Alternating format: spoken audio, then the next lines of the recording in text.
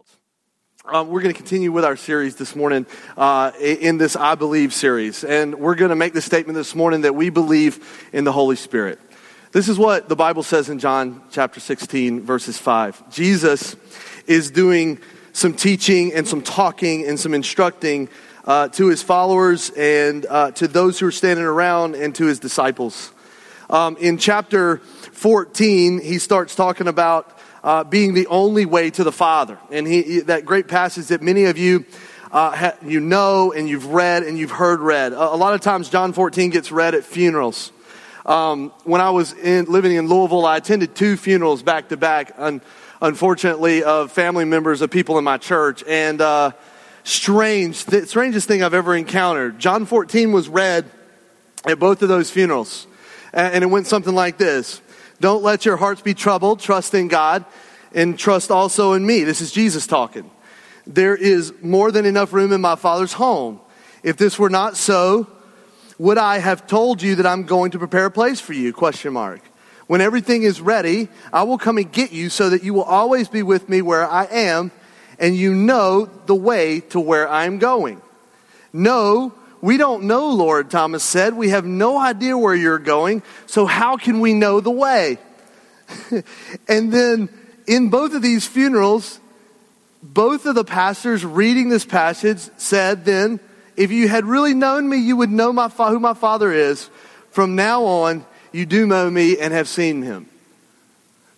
They skipped one little important part. Both funerals. I couldn't believe it. When he says, don't let your hearts be troubled, trust in God, trust also in me. There's enough room in my Father's house, and I go to prepare a place for you. And guess what? I'm going to come back and get you, and you're going to be with me forever. And when Thomas asked the question, well, how do we know? How do we know the way, and how can we live with you forever, Lord? And why are you going away, and why do you have to do this? Well, the linchpin of this whole entire passage is verse 6, where it says, Jesus told him, I am the way, the truth, and the life. No man comes unto the Father except through me. That was skipped. I'll just say this, don't skip it. Because the place that's being prepared is there, and he's coming back to get us, and we can hold on to that truth and that promise because he's the way. And because he said it, and because he was raised from the dead, and he died for us. And so he has the authority and the power in Christ to say I'm the way, the only way. So don't skip that in our lives. In John 14, this is the teaching that he begins. He's kind of encouraging the people around him, for sure. This is a promise, and this is a truth, and this is really good for them to know and to understand. He continues in his talking, and he promises, Bonnie read the passage to us in the middle of our worship, about the promise of the Holy Spirit. He calls him the advocate and says, I'm going to go away, but I promise you that I'm going to send the advocate to you, and he is going to help you. And when he comes, don't be surprised, because I'm telling you now, this is what's going to happen. And then in chapter 15, he talks about being the true vine, and that we are the branches, and that the branches have to stay connected to the vine to gain nourishment and to grow and to be filled with what the branch gives. And the branch is Christ. And he said, you got to stay connected to me, and I'll fill your hearts with love, and you'll love other people, and you'll love each other, and you'll exhibit and you'll express my heart and my character if you'll stay connected to me. And he's building them up, and he's building them up, and then he gets down into the last part of chapter 15, and it's an intense talk. And it's an intense teaching there, and he's really talking about what's going to happen after he goes away and what's going to happen to them. And he essentially says, hey, the world is not going to like this. In fact, the world is going to hate me, and they're going to hate my name. And because you carry my name, and because you proclaim my name, and because you'll preach my name, and because you'll talk about the gospel, the good news of Christ, and you'll want that to intervene in people's lives and in their hearts and in communities and cities, and you'll do so at great peril from the government and from other people that don't believe that's true, they'll hate you too. And boy, does the world not hate Jesus. Man, he just gets such a bad rap. It's almost like you can mention any other name of a world religion leader and it's copacetic. It's okay. It's fine. Doesn't do anything. But man, you throw that Jesus in the mix, just kind of toss it out there into any conversation, any discussion, whether it's at work or in sometimes in our own homes. Jesus is a tinderbox, and we all you do is just light a match around it, and it'll light up like a Christmas tree. And this was Jesus' promise to them. And the reason why he said, hey, I give you the Holy Spirit. I promise you this advocate that is going to come and live in your heart and help you live life and help you be strong and be encouraged and to know the promise that I love you and I'm with you and I'm coming back for you. I'm the way. I tell you this, and I tell you to stay connected to me through the Holy Spirit because I'm the true vine and you are the branches. And if you'll stay connected, you'll stay strong as well. The reason why he's teaching them all this and then warns them that the person of Christ, salvation, the gospel will be offensive to the world. And that people won't receive it with happy hearts.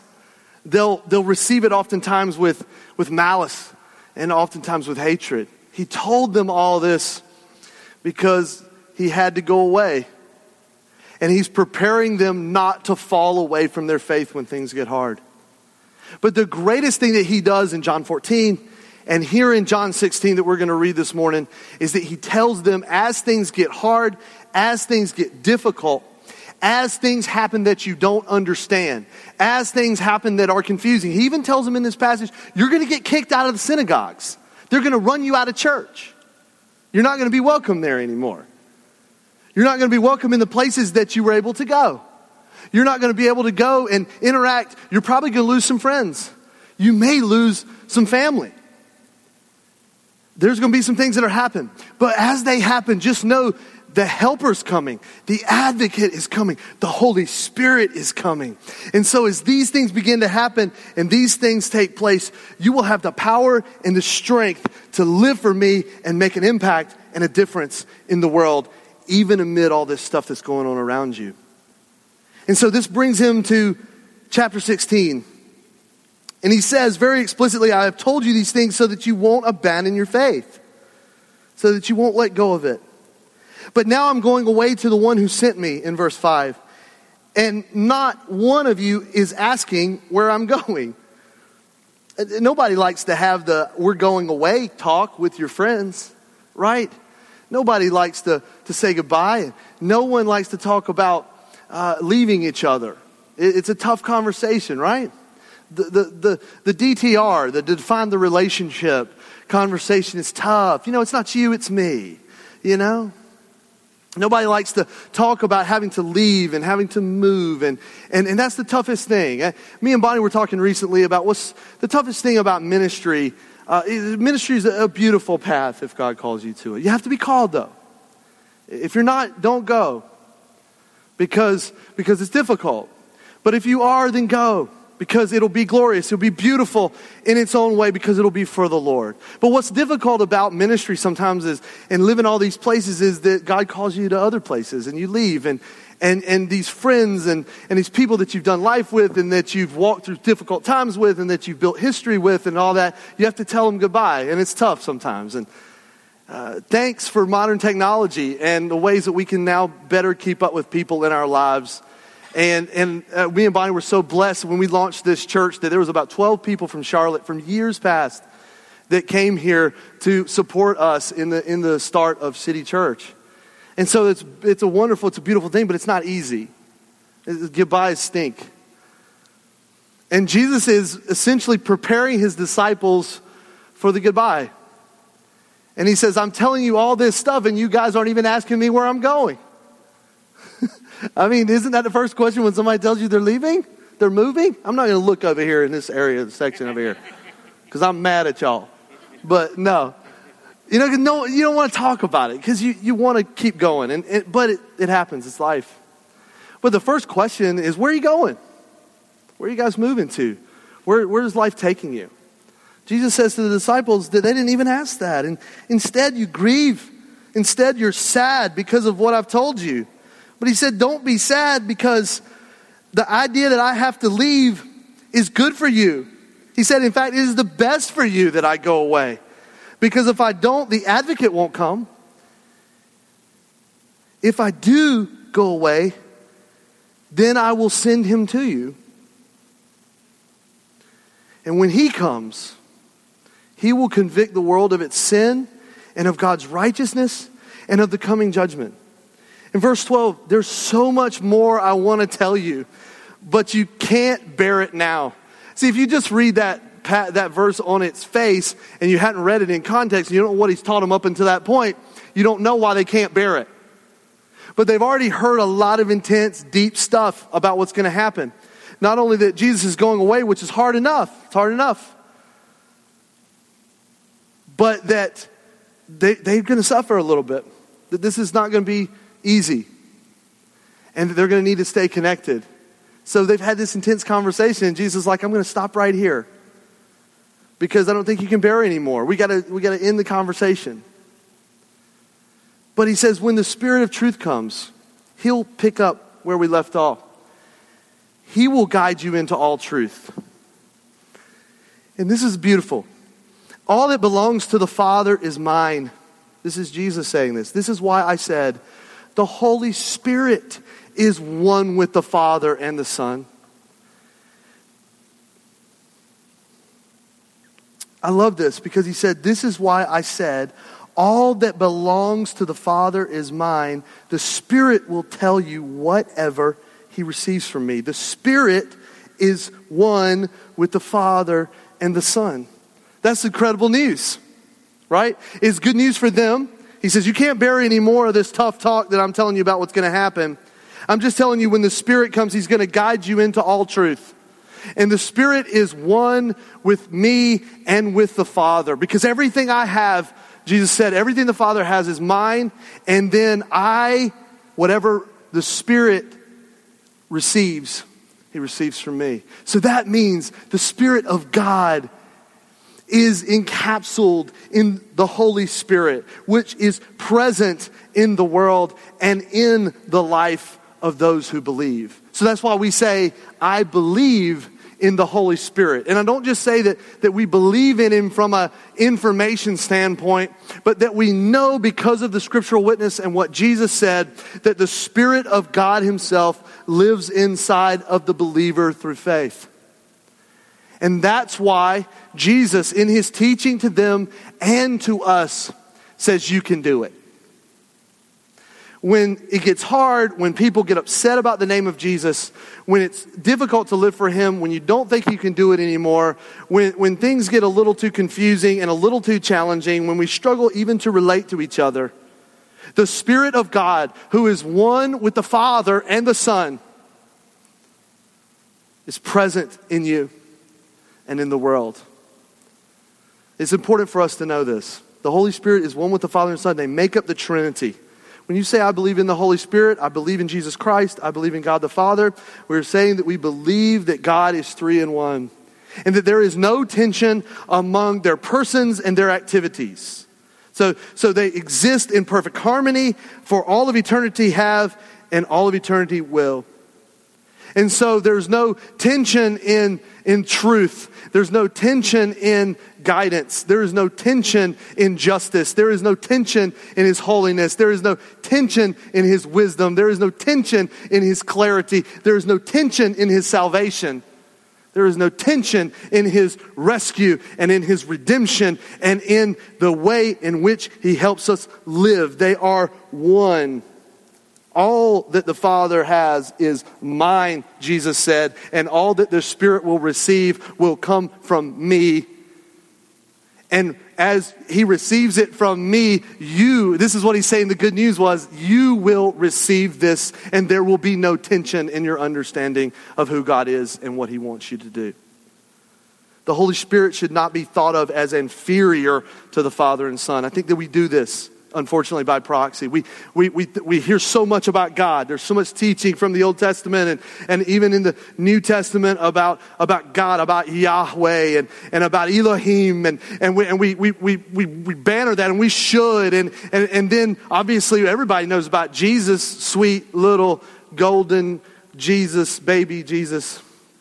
Everybody knows the name of Jesus, or thinks they do, or especially in American culture, it's difficult to find someone who hadn't heard the name. They might not know who the Jesus of the Bible is, but they've heard the name Jesus or Jesus Christ. And so everybody kind of affiliates God with Jesus, whether they understand that they are one or not. But then this whole Holy Spirit thing gets left out of the mix. To the point to where one commentator called him the forgotten God. That it's one that we just discard so easily and forget that he is one with the Father and the Son, and that everything the Father has, he has given to Christ, and Christ gives to the Holy Spirit, and they are in harmony with no tension. And so that the power that lives in us and is present in the world is one with God and with Christ. And there is no inferiority in the Spirit's power and in his authority than the Father and the Son. My friend who's a pastor said he was trying to explain it. And explaining the Trinity is difficult. We need God's help with it. Because it's hard to understand 3 in 1, and what does that look like, and what does that mean. And there's a faith element there, and there's a way in which God himself shows us truth and leads us into the truth of understanding that. But he said he was trying to teach his kids, which that's a challenge. I was trying to do it with Olivia one time recently. That's, no matter how many degrees you have in seminary or whatever, that'll leave you kind of scratching your head and babbling. But my buddy told me one time he was trying to teach his kids the idea of the Trinity, and he asked, well, who is the Father? And his daughter said, well, the tall one. No, but okay. But because we see that in parts, the way in which we see it in this realm. So the dad is the tall one, the son is the shorter one, right? Who looks like the dad, kind of, but but that's not. What about the Holy Spirit? Is he the daughter, or the what? Is he the pet? It's hard kind of to kind of put that into play there as we develop in our thinking. But God, that's what God helps us. But we should never think of the Holy Spirit from the teachings of the Scripture and from Jesus' own mouth. He wouldn't have said, hey, I bring you the advocate. And that word there meaning a representative of us from God, if there was an inferiority that power in the Spirit contained. There is none. And it should not be thought of that way. We should think of it as one with God. So when the Bible addresses the idea of the Holy Spirit and the activity of the Holy Spirit, both in our lives and in the world, we should see that in one accord with God himself and with Christ. Sound good? Okay. The Holy Spirit is a person, not a vague or magic force. Sometimes we hear ourselves talking about the Holy Spirit and we become, without realizing it, pantheists, which is the belief that God is in the wind and in the water and in the waves, and he inhabits these things, and we become Eastern mystics without realizing it. And we teach this to each other, and we teach it to the world, and we realize that is not how the Holy Spirit operates and functions. That he is supreme as God is supreme and as Christ is supreme over all creation. So he is above that. He is the person of the Holy Spirit in the Trinity, in the triune Godhead, that is together and is cohesive and is one. And so as we speak of the Holy Spirit, we're not, and I know in some translations, this is where Olivia got tripped up. In her little Bible that we bought her, they call him the Holy Ghost. You see how difficult that is for a kid? It's a ghost, Daddy. Oh, wait a minute. It's not like the same ghost that, you're trying to, right? So the natural, especially human symbol or understanding of it is to be this vague force that is unseen and moves about and lives in my closet. And there's some kind of magic there when he is summoned from the closet or out from under the bed or into a situation. But the Bible teaches us that the Holy Spirit, being one with God and no tension in his activity with the Father and Son, lives in the believer and is present in the world. So that is not a vague understanding of some magic force that may just somehow float on the wind.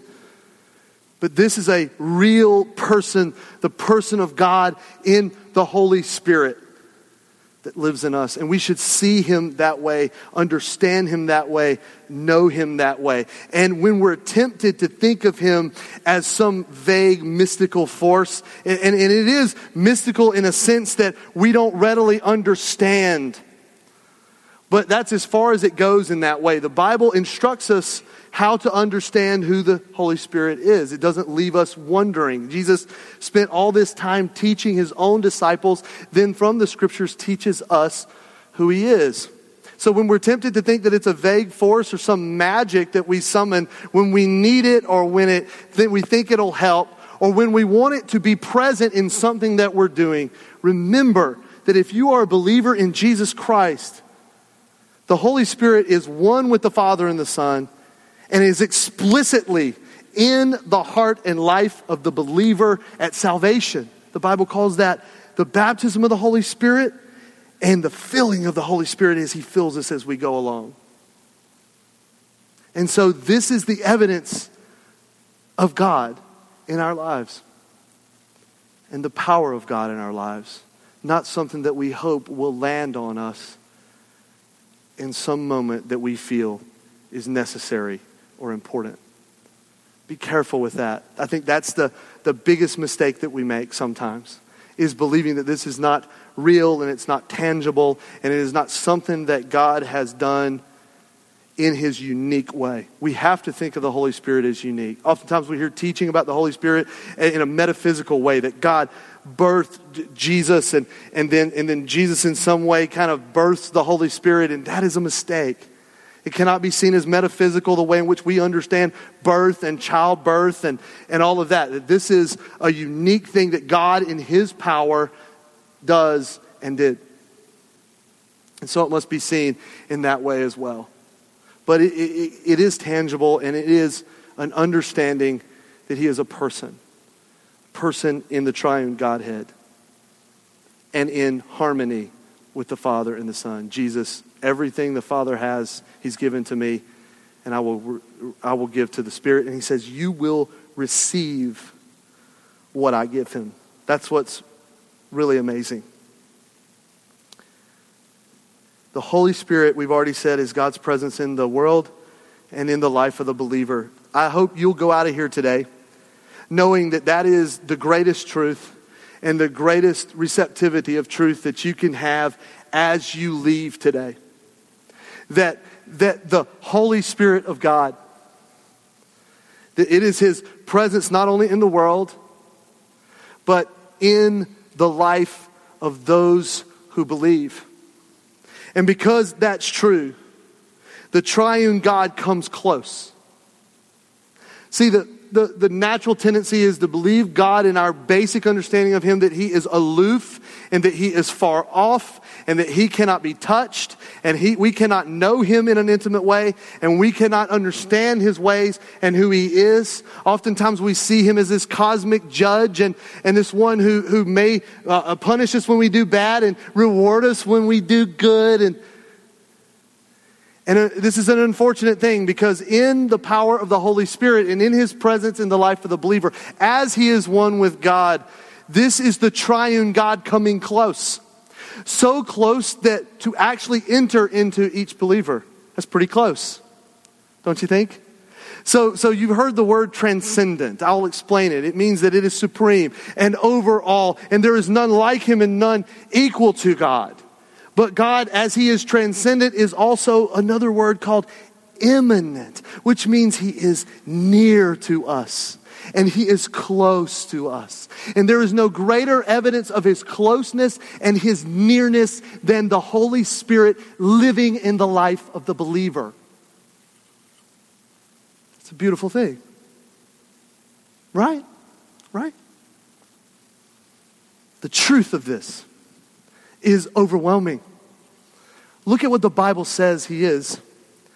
I want you to read this list, because it doesn't matter how long you've been walking with God, if it's been 2 weeks or 2 years or 25 years, or you think you know everything about the Bible, and even as I speak right now, you are critiquing my words.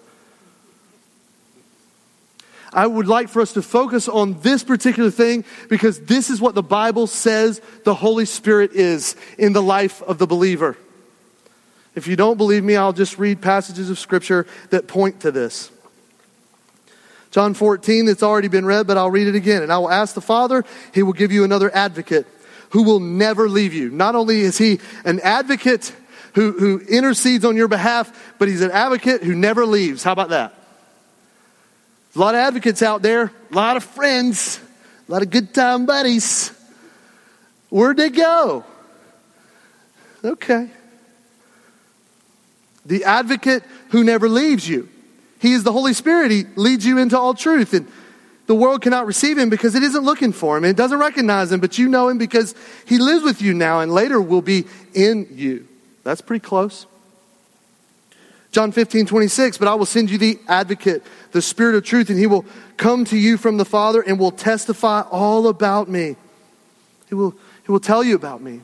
He will reveal this to you. Luke 11:13, so if you sinful people know how to give good gifts to your children, and we do, how much more will your Heavenly Father give the Holy Spirit to those who ask Him? So through the Spirit, God gives us good gifts.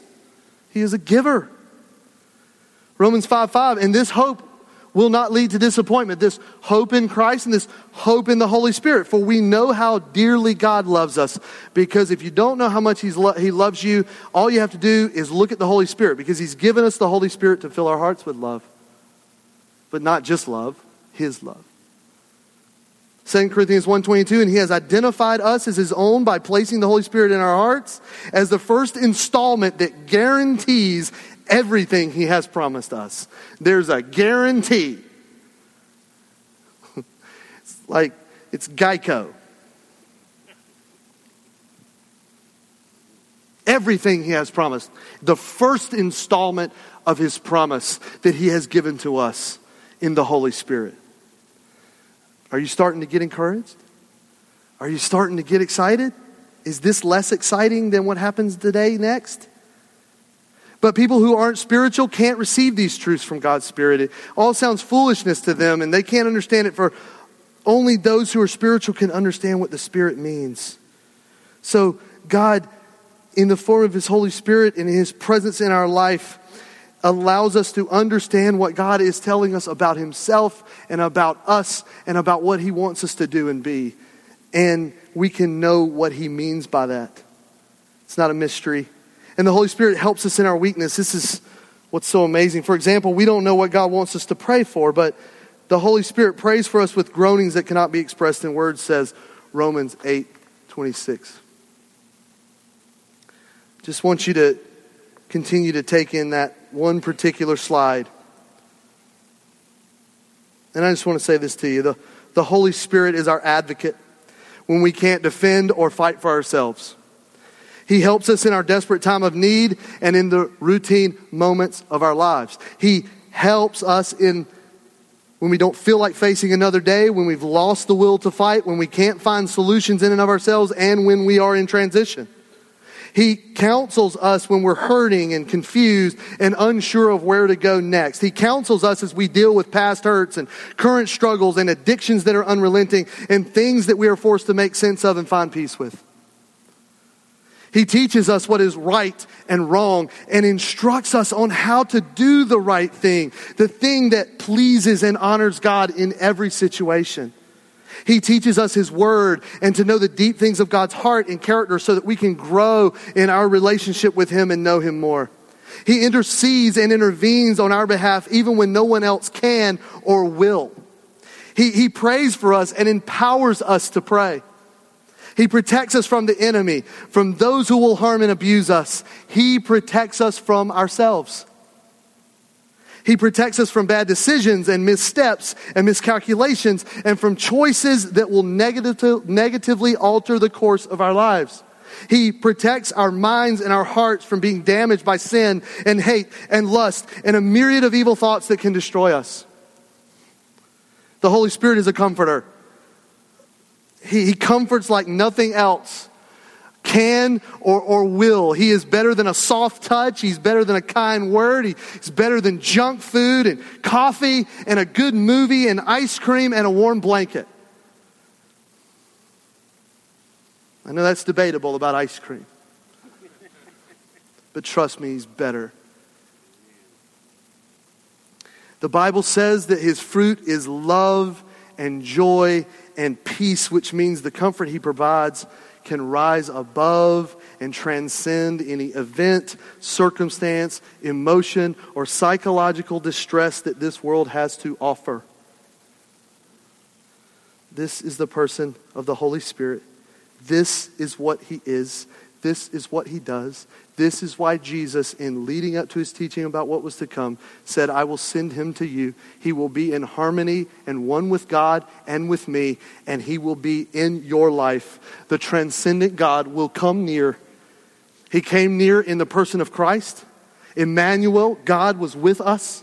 And then he says he will come near to live in your heart in the form of the Holy Spirit, and the power from the Father and from the Son will be evident in your life. And he will advocate for you, and he will help you, and he will counsel you, and he will teach you, and he will come to bat for you, and he will reveal things to you that you need to know. He will witness for you. He will protect you, and in the end, he will comfort you. God, thank you so much for your Holy Spirit.